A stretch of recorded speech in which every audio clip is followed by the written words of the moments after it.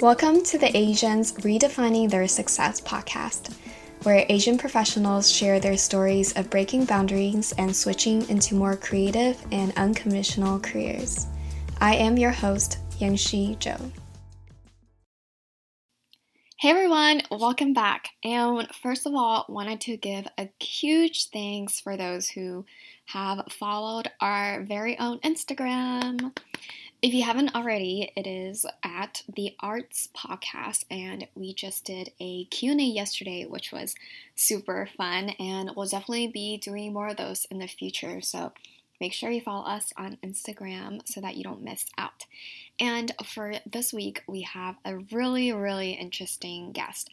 David Tan comes from a very academic family with both parents and sister with PhDs, and he was also on this traditionally prestigious route with diplomas from University of Chicago, Georgetown University, and was getting his PhD at Johns Hopkins, so all very top colleges in the US, when he left to pursue a job teaching English in South Korea.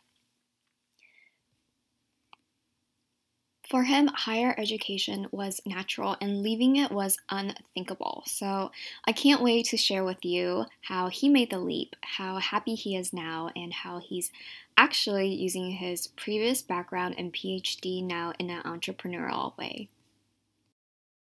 Hey David, welcome to the podcast. Hey, good to be here. Thank you. So you have a super interesting story, so I can't wait to dive into that. And before we do that, can you give us a quick background on yourself, what career you were in, or in your case, what were your the different education levels that you've gotten, and what you're up to now? Yeah, sure. So my name's David. I was born in Canada, where I lived until the age of 12. After that, I moved with my family to the United States in South Carolina and then to Buffalo, New York. Went to University of Chicago for college, Georgetown University for my master's, and then started a PhD program at Johns Hopkins University, which Mm. I ultimately chose to leave in order to pursue an English teaching job abroad in South Korea. I had always grown up in a very academic family. My father has a PhD. My father's a professor. My sister is about to finish her PhD as well. And my mom is also she also teaches at a university. And so from a young age, I'd always been hammered into my head, get a PhD, get a PhD. And so for me, that was just a natural course of life. It was as natural as the next step for me as people going to middle school, going to high school, people from high school going to college. And so for me, it would have been unthinkable to leave a prestigious PhD program to work a job abroad, especially one in which our work is not usually seen as very prestigious. A lot of English teachers here in South Korea, where I'm currently working, are seen as more of glorified babysitters than actual educators. So whether that's fair or not is a different issue, but that's kind of the perception sometimes. Well, I do not regret doing so, and I'm having a great time here in South Korea. And honestly, I kind of wish I did this sooner. Wow. Yeah, that's really amazing and such a big leap, right? And such an interesting background. So I love to go back a little bit and delve more into, you mentioned that your parents are from an academic background, PhD. So as you were pursuing a PhD at such a prestigious university, right? Like, how did you know that it wasn't the right fit for you? I think towards the end of college, or even during my master's program, I really resented going to classes. You Mm. could take a topic I find extremely interesting, no matter what it is, put me into a classroom, and I will automatically hate doing it. There are academic activities such as writing papers, writing publications, or reading or doing research. I enjoy doing all of those actually. And I even enjoy being a teacher. But when you force me to do it inside of a classroom, when you force me to write a paper as part of a classroom context, it feels like it's no longer for me, but for as a formality, whereas something someone else is forcing me to do, and I automatically dislike it. And so during my PhD program, I actually I almost didn't apply, and then my parents pressured me to apply, Mm. and somehow I got in. I didn't expect to get in, but I did. And so I decided it was a good program to go to. From the very first year, although I found the material interesting for my program, I knew in my heart that I wanted to be somewhere else. I would every semester I would count down the days until the break so that I could hop on the plane to Korea or to a different country. Wow. And I would always say to myself, like, "Oh, if only this were to happen, then I could finally go to Korea, or if only that were to happen, or like if only my PhD program were abroad, or if only I didn't have this limitation." And that's how I knew, like, deep down, I knew what I wanted to do, but I just kept finding either excuses or it was just inertia keeping me from going. And then what inspired you to finally take the leap, as well as how did you know that that it wasn't just a phase, right? Like wanting to go to abroad or to go to Korea, because I think a lot of the listeners now they have these like hobbies or interests, and maybe they're just pursuing them on the side, or maybe it's just an idea in their head, and they're wondering like, should I go for it or not? So how did you know for you that it was the right thing for you to do? And I know earlier you were talking about how it felt like something you were meant to do to teach English in Korea. Right. So as you mentioned, this is something I feel like I was put on this earth to do. Not necessarily just teaching English in Korea per se, but just everything I'm doing here. I just feel like I'm doing what I was put on this earth to do, and it's definitely a very rewarding feeling. And I don't plan to stay in my particular town forever, but I definitely feel like I'm at the right start right now. And so how do I know that this was not simply a fleeting feeling or an impulse? I'd actually been really interested in the country of South Korea for a very long time. I would say since at least the second year of college. So since I was 19, I'm 27 years old now. Hmm.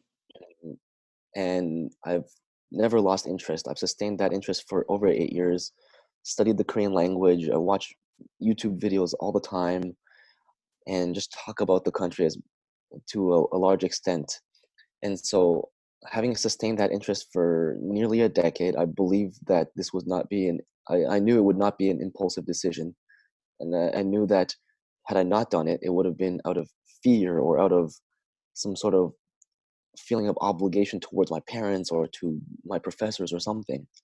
Mm. Um, and as for the impetus that pushed me to finally take this leap, during a PhD program, you have to take what are called comprehensive exams. And a lot of people pass them on the first go, and some people pass them on the second go.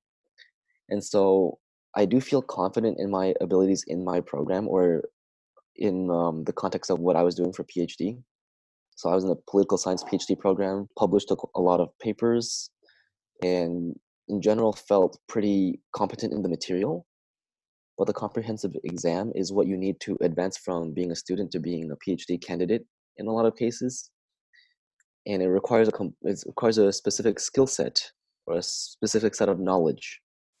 And apparently, I didn't deliver that on the exam, and I had actually failed my comprehensive exam. Wow.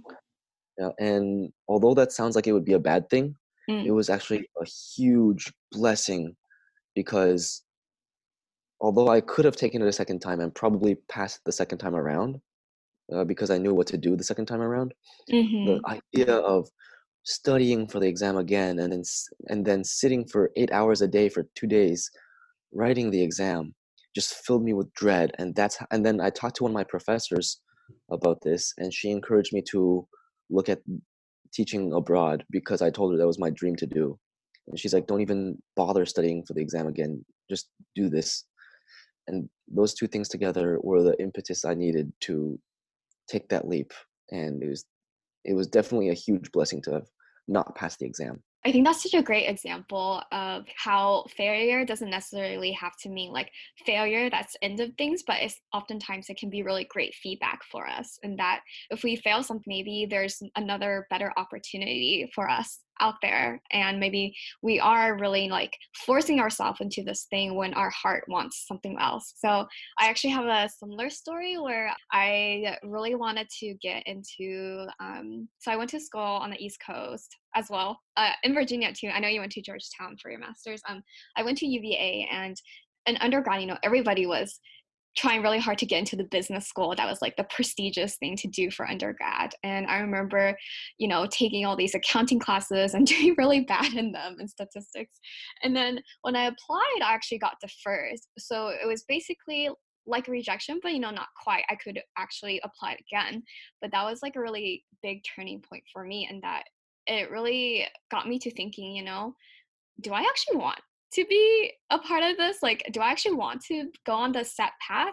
Because it all led to, management consulting and iBanking, which I had no interest in. But I think that's a really great example of oftentimes when we like quote unquote fail at something, it's actually a really great signal for us. Right, and what you said was really important. I like how you described it as a signal. Mm, And so, of course, I can only speak for myself, but I believe that many Asian Americans can relate in some sense that we are taught that failure is not an option. You have to do things that, and you have to excel at them. Don't yeah. take the take the class that you think is interesting, even though it's difficult, because you might get a C in it. Don't pursue something without the right answer in life, because if you don't become a doctor, you don't become a lawyer, there's no guarantees. In Hmm. fact, if you become maybe an entrepreneur or something, I guarantee you will fail at some point. You will experience financial, or even emotional hardship at some point. And we're taught not to do that at all. So, of course, I can only speak for myself, but as I said, I think many Asian Americans can probably relate. Hmm. And and so we're taught so much not to fail that we end up just boxing ourselves into doing something that we don't even want to be doing. That definitely resonates. And I think it's hard to create your own path if you don't fail, right? Because you don't actually know what you want. So you have to do a lot of experimentation and do things that feel right to you. And as you're creating your own path, it might not be something that others have carved before you. I love to talk a little bit more about the sphere, right? You mentioned that interestingly, if you stayed at your PhD program, it would be out of fear, and it was school was the only thing you knew. So did you also have fears around, I'm already in this PhD program, like it's too late to start afresh? Just kind of what kind of fears came up for you, and how were you able to overcome them? Right. So, in terms of fear, as I said, I came from a very academic family, and so the idea of dropping out of anything, any educational program, Hmm. would have been almost unthinkable. So there was that fear, and the fear of, I guess, in some sense, disappointing my parents. That's what they expected of me my whole life. And to this day, whenever they talk to me, they invariably bring up the letters P, H, and D, and fear of like judgment from peers, fear of somehow just not being perceived in a good way. So especially for like maybe some people who have parents who are immigrants, like we worked so we worked so hard to get you here in the United States, and now you're leaving. Yep. That's the same attitude that some of my peers had. I was speaking with this one girl once, and I told her how if I got a job offer abroad, I would drop out the PhD program for it. And she started going off at me about my privilege, like, go check your privilege. Not everyone in the world has this opportunity. It was very frustrating because if I were to stay in a PhD program that wasn't benefiting me as in the ways that I needed, how would that help anyone who's not privileged? I didn't see that, but still, you see the kind of visceral responses people have to leaving such a prestigious institution for something that is very much not prestigious, for something somewhat off the beaten path, for something that is not secure. So always, those are all the fears and thoughts that went through my head. And during that time, what helped you to get past it, or not even getting past it, but like taking action despite that fear? And so, as I mentioned, I knew deep down that I've always wanted to do this. And once I failed that comprehensive exam, just the idea of putting myself through reading and writing more, like 10 more hours or 8 more hours of exams a day, that just the thought of that just was, I didn't even have words to describe how much I dreaded that. And I decided for once to listen to myself, Mm. listen to what my body was telling me, listen to what my heart was telling me. Yeah, that's super powerful. And I'm curious, as you told your parents that you're leaving this PhD program, like, how do they respond? Because I think a lot of the listeners are really, they feel held back by, what their parents would think of them and how to deal with that, since as people who are from an Asian background, there's the whole be obedient with towards your parents, and then I'm also from an immigrant family, and I recognize that they sacrifice a lot for us. So I think a lot of us are on this like boat where we're not quite sure how to navigate pursuing this dream that we have, as well as how to navigate the parental reactions. Right. So as you can imagine, my parents did not have the most amazing of reactions. And so just a quick thought about what you said about coming from an immigrant family. I think I was listening to your other podcasts, Mm, and I think either you or someone mentioned that our parents sacrificed so much that so that we shouldn't have to. mhm. You know, my parents definitely gave up a lot. And so, but the reason they gave up a lot was to give me a good life. But what is a good life for me? It's not necessarily the same route that they took. And so when they sacrificed, yes, I might encounter some sort of financial difficulty at some point, but they gave me that opportunity to have that financial difficulty and come out and knowing that I'll be okay at the end. So I think their sacrifice helped me have that. It's not to ensure that I have safety forever, but to ensure that even if I fail or when I fail, because it will happen, that I will be able to get back up and that I will be okay. And so specifically their reactions, yeah, many many phone calls from relatives, friends, Mm. people in China that I don't actually even know. My parents actually live in China right now. Oh, gotcha. Yeah, they moved to China. My father would message me a lot with deals for me. Son, if you do the PhD, I will do this for you and that for you. I will get you this deal. Random professors. So as I said, my parents are professors. Right. Ra- They would have their random colleagues call me, text me, email me, telling me the importance of getting a PhD. So it was just It's like a nonstop whole assault campaign. on my. Yeah.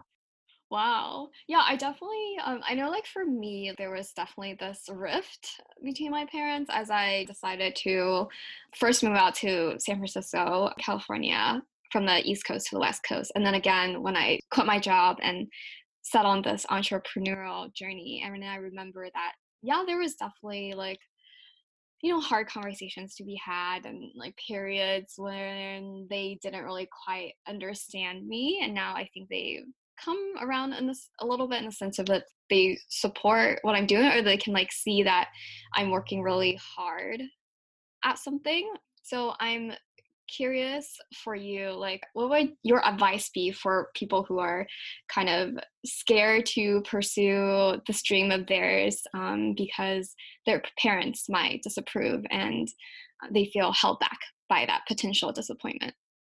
So a number of things. I For people who are in that situation right now, I definitely can relate and I definitely understand what you're feeling right now. And so my question to you then would be, if you're in that situation, what is it that you really want? Like, if you were to stay in what you're doing right now, if I were to tell you right now, for absolute certainty, that you're staying in your current position for the rest of your life, how would you react? If I told you that you're staying in your current position right now for the next 5, 10 years, how would you react? And if I asked you if you were to have approval for whatever you want from your parents, for your friends, for whatever dream you want, what would that be? Mm, Whatever your dream is, and your parents automatically approve it, your friends automatically, society automatically approved of it, what would that be? And so, what people think of you or what people think of your ideas is in their heads. It's not what's going on in your head. It's not what's going on in your life. And so, think about that and think about how you would react if you got their approval, and then remind yourself that you don't actually need their approval. mm, I really like that. That's a really interesting way of thinking about it. Of course, it's nice to have support. So, fortunately, I have a younger sister who is very close to me. Hmm. She's also a very understanding individual. So, she was definitely someone who was always there for me. and that helped a lot as well. And so if you can have just even one person who understands you or believes in you, I think that would make a world of difference.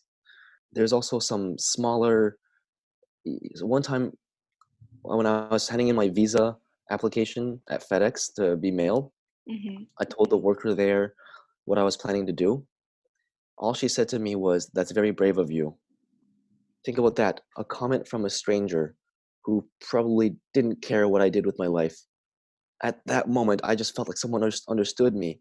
Someone understood that what I was doing wasn't cowardice. What I was doing wasn't failure. It was courage, and it felt Mm-hmm. really good to hear. And so, if you're in this situation where you're grappling with whether to pursue an alternative path, ask yourself what you would do if you got that approval. Find yourself someone who is there for you. Just one person who is close with you, understands you would be enough. And then hang on to every bit of support that you can, whether it's from a stranger or not. Mm. Yeah, that's really powerful. I think oftentimes when we think of support, we think of people close around us, but sometimes the people who are closest around us are the ones that, have very strong opinions of us. So I really liked the inspiring story you had of like a stranger caring for you like that. Right. And so I read a book a few years ago called 10 and a Half Things No Mm, Commencement Speaker Ever Said by Charles Whelan. He was a professor at the university I attended for my college, and one piece of advice in there stuck with me for so long. And finally, I understand like my parents' mindset a lot better. And the piece of advice was that it was reminding you your parents don't actually want what's best for you. They want what is good for you, which is not necessarily the same. ooh, Because right, because something that's good for you, think about what's good for you. Being a doctor, you're pretty much in a safe job no matter what. Having a tenured position at a university as a professor, you have a guaranteed job for life. But what if you want a Pulitzer Prize? What if you want to become a filmmaker? You want to become a chef? Those are what would be best for you. Yet those virtually guarantee that you will experience some sort of difficulty at your time in some time in your life. But parents, they have an instinct in them to not see you hurt, to not see you fail, to not see you suffer. yeah. They would rather close that door of a Pulitzer Prize or a Michelin star restaurant and have you be safe forever than have you be that star with the risk of failure. That is so, so powerful. And it makes me think about how so I have a little brother. He's in high school right now. And I remember as he was growing up, I was like, I don't ever want him to suffer. I just want him to be happy and all this. And then I realized that in order to grow, you need challenges, you need obstacles. By sheltering him or like wishing that he doesn't experience any of those things, it's actually limiting him from his true potential rather than, yeah, like I was thinking about what's good for him instead of what's best for him. And only we know what's best for ourselves, right? Because we understand ourselves the best. Exactly. And in fact, we might not even understand ourselves the best, but we Mm, definitely understand ourselves better than people around us, even close ones. And so those who are close to us, I don't want to see my sister suffer. My parents don't want to see me suffer. But there are risks in life you have to take. I like to listen to a lot of entrepreneurs on YouTube. And I remember in one video, one person said that the kinds of quote unquote entrepreneurs he worries about most are those who have been spoon fed and sheltered their whole lives. Because in school, there's a right answer. In life, there are no right answers. You are guaranteed to suffer at some point. And those who have never dealt with suffering or never really dealt with true failure before, they don't know what that's like and they don't know how to recover from that. yeah, it's really not about how many times you fail, but like how many times you get back up again. And the sheltering thing it really reminds me of Asian parents, right? Like in high school growing up, I was super, super sheltered. I had no sleepovers. My curfew was, I don't know, 8 p.m., 9 p.m., not past 10 p.m. So that really, yeah, that super resonates. So, on the topic of parents and coming from an Asian American background, a common question that I get from listeners is what kind of sacrifices should we expect to make, whether it's the relationship with our parents or kind of letting go of these beliefs that we grew up in? during our childhood. I'm curious for you, what kind of sacrifices do you think that you had to make based on the background that you grew up in? So I guess the main sacrifice that you'd be making in pursuing a career change of this nature would be losing the so-called support from your parents or your family, Mm, loved ones. But the thing is, I actually think that the support they were giving you in the first place was not genuine support. They were not supporting you, they were supporting an idea that they had of you. And so if their support of me was conditional based on the fact that I was, for example, in a PhD, I think that's not actually true support. It'll never be like what I do will never be enough. My father, when I was in college, he'd be like, "When are you gonna get your go to a grad school?" Or like when I was in grad school, "When are you gonna publish your first paper?" And then in my PhD, when are you gonna finish your comprehensive exams? It'll never be enough if it's conditional. And so in that sense, you give up some sort of support, but in another sense, you actually don't give up. You don't actually give up anything, and you gain support for yourself. And I think that's the most important kind of support because you will always be there for you. You will literally never leave yourself. You can be separated by an ocean from your parents, from your friends or family, but you will be with yourself forever, 24 hours a day. yeah. So if you are willing to sacrifice a bit of your parents or your family or friends so-called support and gain support for yourself, then ultimately you've won in the end. Sounds like this was a really like transformative journey for you in terms of trusting yourself and learning more about yourself. And like a common question that I get from clients when we're on these calls to help them figure out their careers is they oftentimes ask me, what career path should I go into? And then when I direct them inwards and really ask themselves what they want, they tend to be kind of confused because I think it's kind of the first time that they started not looking outward for these external metrics, but like looking inward. So I'm curious, what are a couple of things that like you learned about yourself during this process that maybe you Right. didn't So expect or you were surprised by? right. So first on what you based on what you just said, I think that's a really good point as well.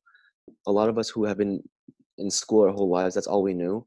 There is a right answer, whereas there's not a right answer in life. And so people who ask you for career advice, they expect you to tell them, this is what you should be doing. Go to career X and then do job Y and then work there for blah, blah, blah number of years and do this while you're there. That's what they want to hear. But really, we can't tell them that. Only they can tell that to themselves. There was a CEO of a company called Boxed. Hmm. He's actually Asian American who gave a fantastic talk at my university my first year. Is one of the best talks I've ever gone to, and it really helped form my perspective. So I did ask him a similar question. I asked him, um, what I don't really like the PhD program. This is what I actually want to be doing, but this is the benefit from the PhD program, and this is the drawbacks of leaving. What should I do? And so I can't quote him exactly, and I want to do him justice because he gave a really good answer. But it boils down to do what you know you want to do. He can't tell me what to do, but that he knows that I know what I want to do. Mm, So something I learned about myself, and again, I can only speak for myself, but I know what I wanted, and everything that was preventing me from doing that were just excuses. And they were not just excuses out of laziness, they were excuses out of complete fear. mm. And so, for myself at least, I know deep down what I want. And I know what would make me happier and fulfilled. And I can tell you right now, every day, I feel like I'm living my purpose. My salary is not very high, but I definitely do feel like I'm living my purpose. And I knew exactly what I wanted to do, but everything else was just an excuse. And so something I learned about myself was that the things that were keeping me from doing what I wanted to do don't actually exist. They were all just in my head out Mm. of an emotion, a negative emotion. And that emotion is fear. Oftentimes we are the people that keep us stuck and our brain does such a good job of like coming up with all these reasons and excuses like I'm not ready yet or I need xyz to start or I need this and that, and it's really that fear that holds us back. And something that I encourage people to do is actually lean into that fear. You know, when you feel fearful about pursuing a path, that's a signal that it's something that's really important to you, and it's something that is risky, but the rewards are so, so worth it. And you know that you have this bigger potential to pursue. Right, exactly. So I'm curious for you, as you went abroad to teach English, and you talked a little bit about the finances aren't a lot. So I'm curious, how did you navigate prepping for teaching abroad and then dealing with the finances? Because I think a lot of listeners, they care a lot about financial stability, as it is something that's also, pretty big in the Asian culture. Right. So, unfortunately, teaching is a profession that generally has a fairly low salary no matter where you are. And although it's a fairly stable income, you won't be making mega millions doing it. I'm fortunate enough that I currently am single and also have no dependents. And so the money I make from my current job is enough for me to live on. Mhm. But it's not something I definitely need to find a way to increase my earnings eventually, either switching careers or finding side hustles to help supplement my income. So coming to Korea definitely wasn't very cheap. The visa application process, the paying for documents, that definitely cost a pretty penny. And the flight wasn't cheap either, of course. And so I was lucky that I had a credit card with a fairly high line of credit. And so that's how I was able to pay for all my expenses in advance. You know, of course, high credit cards have high APRs. I definitely did incur some interest, Mm. but after a few months on the job, I paid it all off, and I think it was well worth it. And so, in terms of income in the future, I don't plan to stay at this particular job forever, and so I'm hoping to eventually move on to a different kind of position where I do have a higher compensation. Mm.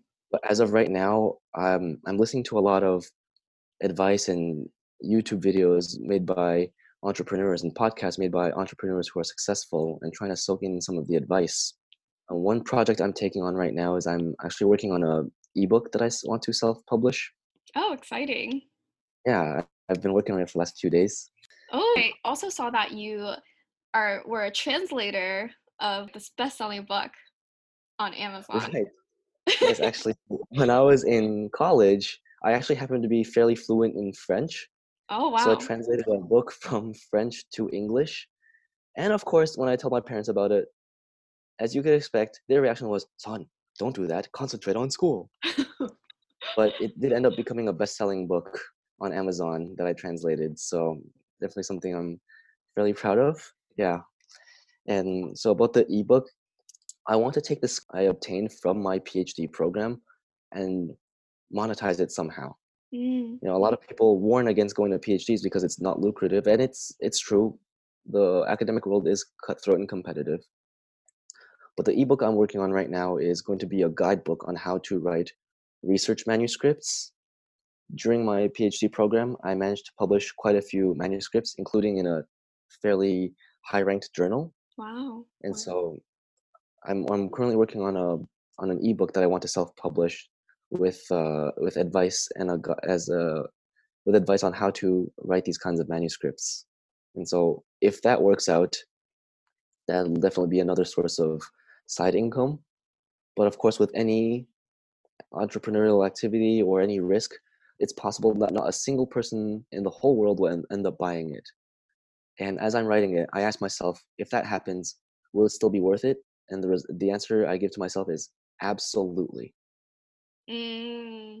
So good that you are motivated by intrinsic motivation, rather than, external motivation. And oftentimes when we're doing things for the sake of doing it, it becomes a lot more successful when we're like doing it for the end goal of a monetary gain. Exactly. And so I like to think of Nas Daily. I'm sure you've heard of it. That's 1 minute. See you tomorrow. Can you And give a so quick he's background for people who aren't quite sure who Nas Daily is? I know him because, I was in San Francisco. I actually went to one of his meetups. But for people who aren't in the US, can you give a little background on who Nas Daily is? Right. He had a meetup in Korea recently, but unfortunately I couldn't go because of work. Uh, Anyway, so he had a high-paying job in Silicon Valley, which he decided to leave in order to travel the world and make short clips to post onto Facebook.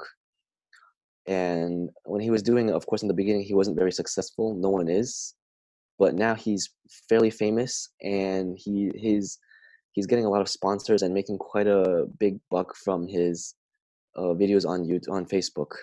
He documents travels, he interviews people, and it's really makes a lot of interesting videos.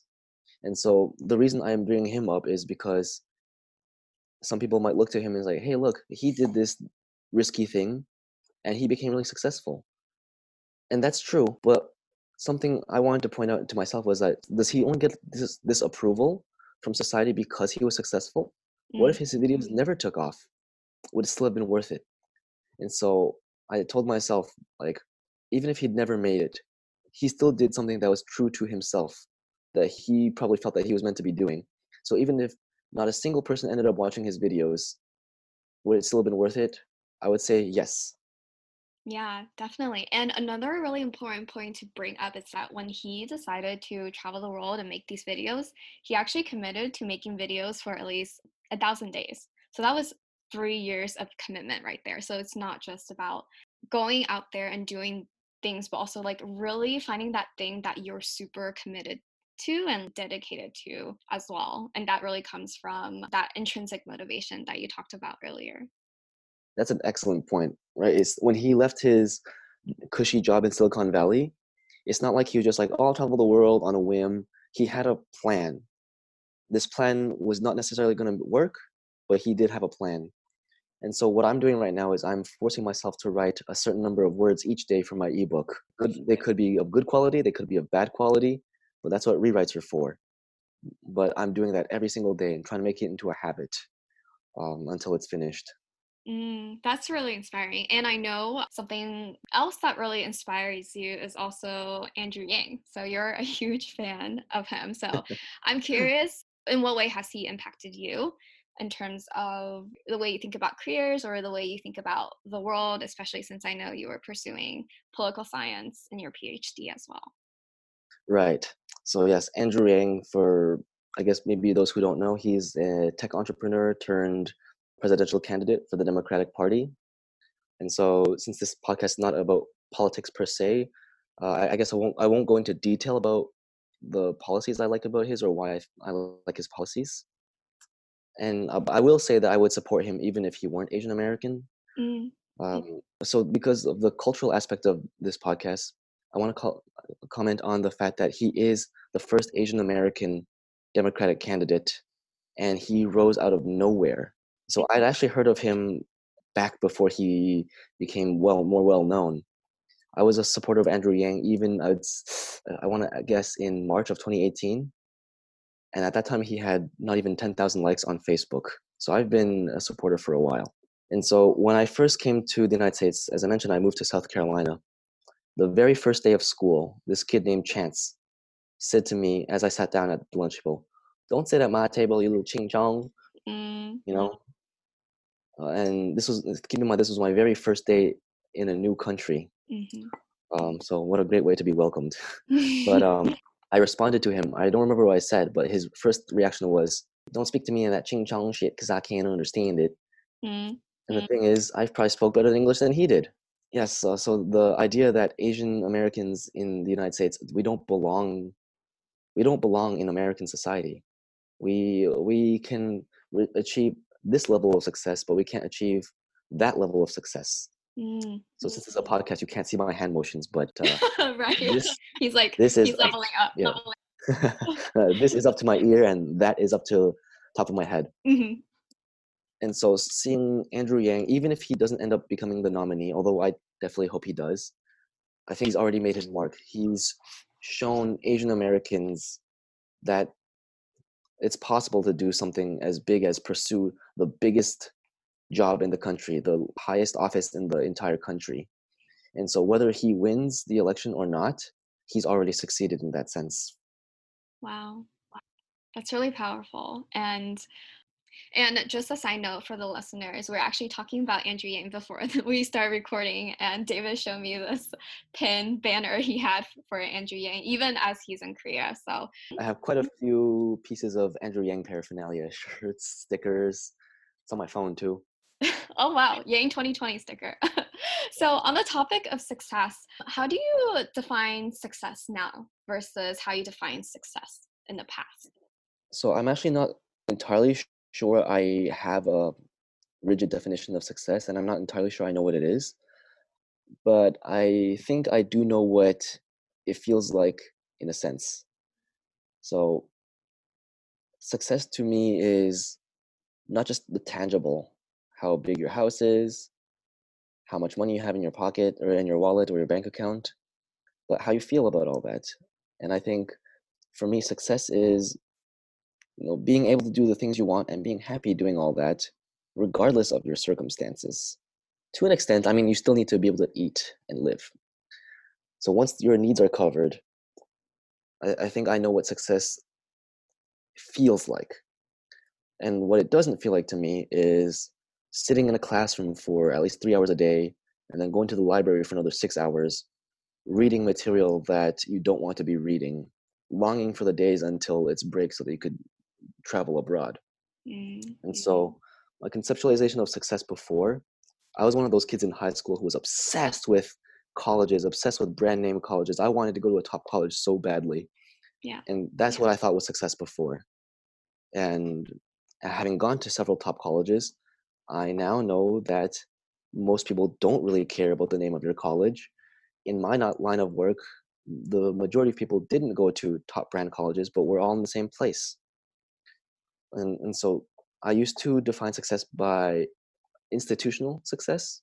It could be measured. If you couldn't measure it, it didn't count. If you didn't have rankings for it, Mm. someone wasn't automatically better than another person. And now it's everyone has their own rhythm and journey and path. And I don't have a rigid definition, but I do know that people who are successful will feel successful no matter what the conditions are. So good. And it sounds like success is something that comes internally, right? It's a feeling. So you can't quite quantify it, but you definitely know how it feels. And the way you talk about your current job and how you're feeling there, it definitely feels like your feeling and definition of success. Yes, exactly. Sometimes I actually feel a little bit guilty because Mm. I'm like, aren't you supposed to hate work? Why do I look forward to going to work? Why do I love making my students laugh? Whether they're laughing at me or with me, either is okay as long as they're laughing. Like, why do I look forward to my job? I feel guilty. Same. I'm like, can life be this good? Is life really this good? Love it so much. And the question that I ask all of my guests is, what is your favorite career resource or book? The book that I read over and over and over again was the one I mentioned earlier, 10 and a Half Things No Commencement Speaker Ever Said. It's a Mm. really short book. You could probably finish it within 1 or 2 hours, but within those few pages, there is a wealth of advice. Not least of which is the fact that your parents don't want what's best for you; they want what's good for you. And so, just like any other career coach or any other advice book, he can't tell you what to do. But that book really helped me put a lot of things into perspective. I gave it to my cousin as a gift, and I recommended it to a lot of my friends who are currently grappling with such a situation of not knowing what to do in life. Amazing. I also have a book that's like that, and it's called Designing Your Life. It's a book that I often gift people too. And lastly, what parting concrete advice do you have for those who are listening right now and they are contemplating, whether they should go for that less traditional career? And so every situation is different. And for those who are in that situation, decide for yourself what is important to you, what you value. It is possible that someone's situation means that even though they have something they want to do, that they, at least for the time being, can't do it for one reason or another. And that's completely fine. Be true to yourself, evaluate like your current circumstances, and see if there's a way you can pursue a non-traditional career either now or find a way to work towards that later. So even if your current situation doesn't allow for you to do it, surely there must be a way for you to prepare yourself for it. For my position, for example, even before I took the plunge and applied for this job, I was working as an English teacher online Mm. to make some side money during my PhD program and get some experience. If you want to become a writer, you could write an ebook online while you're working a full-time job, for example, and see where that takes you. Yeah, there's definitely a lot of little steps that you can take now to help you get ready for when that opportunity comes. So, for those who want to start teaching English abroad, what is an immediate 1 or 2 steps that they can take? Well, one, you can get the TEFL certificate. That's Got at a it. basic at a yeah at a very basic level. A lot of the jobs require it. Mm, But something else is for this line of work. So my personality is one that's kind of very silly. I like to make dumb jokes. I like to be really ridiculous and animated. So I feel like my personality is really suited for this job. And so if you really want to become an English teacher abroad, especially for younger students, practice being okay with being ridiculous. mm, Make learn to make funny animal sounds. Learn to make fun of yourselves. That's definitely something very helpful in my line of work. mm. Would you say that's you are also being like more playful and maybe even being more of yourself as you're doing these kind of ridiculous things, like allowing yourself to do that? Absolutely. And so whenever you do a presentation in a PhD program, it's a very formal kind of presentation. The way you speak, you use a different register. And although I'm capable of doing that, I have a lot more fun and I enjoy just being silly a little more, Mm, making animal sounds, acting out scenes from my PowerPoints or the textbooks. that sounds like Uh, a lot of fun. yeah, I definitely enjoy doing it. And where can we find you for your travels or advice? Is there a good place to reach you at? As of right now, I only have some like personal online social media pages. But in the future, when I finish writing my ebook and possibly start a blog, I'll definitely share that with listeners when I start doing that. Awesome. Well, David, thank you so much for coming out to the podcast today. Thank you so much for having me. It's been a pleasure. So many goodies in this episode, right? If you can think of one person in particular who would find today's message really helpful on their career change journey, please share this episode with them. It can make a huge difference. And as a big thank you for being here, one of the most common questions that I get is, how do I get unstuck? And so I put together a free guide that you can use to help you break out of the rut and start taking steps towards a career you love through a Get Unstuck side project. You can get that guide for free over at onemonthprojects.com/getunstuck. Enjoy and see you next week.